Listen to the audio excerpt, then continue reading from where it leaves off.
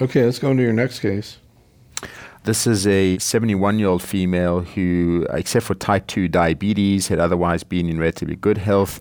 She presented in 2012 with progressive anemia and fatigue and was found to have a IgA kappa myeloma with 30% plasma cells in the bone marrow, and by FISH also had an 11-14 translocation and trisomies of chromosomes 3, 9, and 11. At that time, she had normal bone imaging, had ISS stage 1 disease, and was initially monitored closely as her anemia is relatively mild, but due to progressive cytopenias, including both leukopenia and thrombocytopenia, she was started on lenalidomide initially at 15 milligrams, but had worsening problems with her counts and actually tolerated it relatively poorly, and at that time was changed to a 10 milligram dose. With Dex? With Dex. At that time, she actually is a patient who spends part of a year in Florida, part of a year in the New York area, and she went up north for the summer, and at that time was changed to bortezomib that was given on a standard day 1 for 8-11 schedule by her physician up north. It was given subcutaneously, and she had a mild decrease in her IgA level, but did have improvement in her blood counts. She then came back down to Florida to see me, and at that point still had a fairly significant elevation of her IgA level at around 1,500, and at that time I added low-dose lenalidomide back into her treatment at 10 milligrams daily on a day 1 to 14 schedule, together with her bortezomib and dexamethasone, and she then had a significant improvement in her disease to a good partial response, and then underwent autologous transplantation after she received conditioning on a clinical trial with melphalan and bendamustine, and she had a good response to transplant with a VGPR post-transplant and has now been on maintenance lenalidomide that was started in December at 10 milligrams daily, 3 weeks on, 1 week off. So again, the issue of maintenance therapy comes up, Sagar, and maybe you can comment on the data that was presented at ASH in this regard. There was an update to the French lenalidomide maintenance trial, and we've seen data in a couple other studies, including the CALGB trial. How does it all come together at this point? So I think it's important to recognize that what the French and the CALGB trial have in common is almost doubling of progression-free survival. Both trials will agree on that. What they don't agree on is the improvement in survival. The French continue to show no benefit in overall survival for lenalidomide maintenance, although the CALGB trial with longer follow-up does continue to show an improvement in overall survival. There also was the Italian trial, I guess, as a survival benefit also. That's correct. There was an Italian trial that randomized to transplant versus no transplant, and then maintenance versus no maintenance, and the group that seemed to have the best PFS and overall survival was the group that had a transplant and had lenalidomide maintenance. And so then the question is, well, what did the French do that may have limited their ability to see a survival benefit? And there were two things I think they did that may have confounded the results. The first is everybody got lenalidomide as consolidation. The second is that they only gave maintenance for 2 years and then they stopped. And so what many of us believe, and I'm not saying it's the answer, but what many of us believe is that if you only give 2 years, you don't get the full benefit of maintenance therapy. There are very few situations where lenalidomide is not given until progression.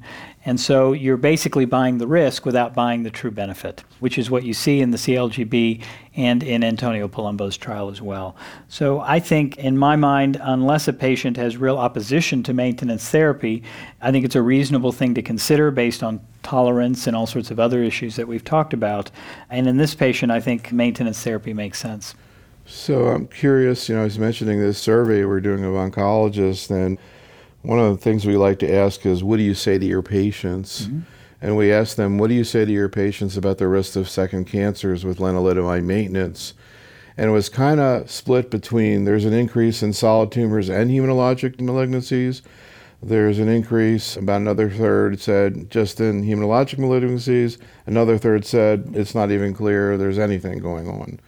What do you tell your patients? Well, I think in a randomized trial, it's hard to say that there's nothing because there were clear-cut differences. The rate was higher in the group that got lenalidomide. Now, that rate was somewhere around 5 to 6% at the max on the len arm versus 3% in the non-len arm. But just to put this in some historical context, when high-dose therapy and autologous transplant was first developed for myeloma, we quoted patients a 10% risk of second cancer with an autotransplant. We now know with modern induction, that number is much lower. It's maybe 5% if you get len, it's 3% if you don't get len. And in my mind, the competing risk is really the risk of relapsing and dying of myeloma. And if that's the primary issue, then I think that, to me, really carries the greatest weight. What about the issue, because I haven't exactly been completely clear about solid tumors. Do you think there's a real increase there? Well, again, the French had a randomized trial, so it's hard to explain that it wouldn't be. Have I ever seen a solid tumor in a patient that I had on len maintenance? Yes. Has it been more than a skin cancer? Yes. I've seen a lung cancer. The French trial had esophageal cancer in there as well. I think that there may be things that we don't completely understand. And if you look at Antonio's paper that was published in Lancet Oncology, I think just in the last week or two, of 4,000 patients that either did or did not receive lenalidomide as post-transplant therapy or as post-induction therapy, the biggest risk factor was the use of low-dose melphalan. So melphalan in combination with thalidomide or lenalidomide is where you seem to have the maximum risk. In patients that had not been exposed to alkylators, the risk was much lower. What was your discussion like with this lady about maintenance, and did you get into this issue of second cancers? She is, again, someone who trusts her physicians implicitly and really allows the physicians to make the decisions for her. And it was recommended initially by her transplant physician that maintenance was what he would recommend. And she confirmed that when she met with me, and she felt very comfortable going on that. We did discuss the slightly higher risk of secondary cancers, and I usually present it as predominantly hematological.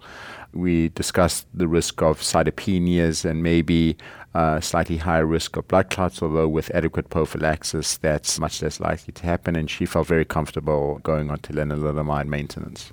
Is that what you generally find with this discussion, or do you have a fair number of patients who get kind of spooked out about the second cancer thing? I think as the data has become a little bit more clear that really patients are much more likely to progress and die of a myeloma than to die of a secondary hematological malignancy, the vast majority of patients are willing to accept the small risk of a secondary cancer if their myeloma is going to stay in remission a lot longer. As a physician, what I've asked is, can we better predict which are the patients who really need maintenance, which are the ones we can maybe avoid it, and does response rate post-transplant or cytogenetics or risk come into play into making that decision? I was wondering, I'm assuming I was thinking about this before when you were talking about your patient who had thrombocytopenia on the 10 milligram len maintenance. Is there any relationship between myelosuppression seen with lenalidomide and second cancers? I don't know that that's been looked at. I mean, I think a sign sometimes that there is something funny going on in the marrow is prolonged cytopenias. So it wouldn't surprise me if there was, but I don't know that anybody's formally looked at that.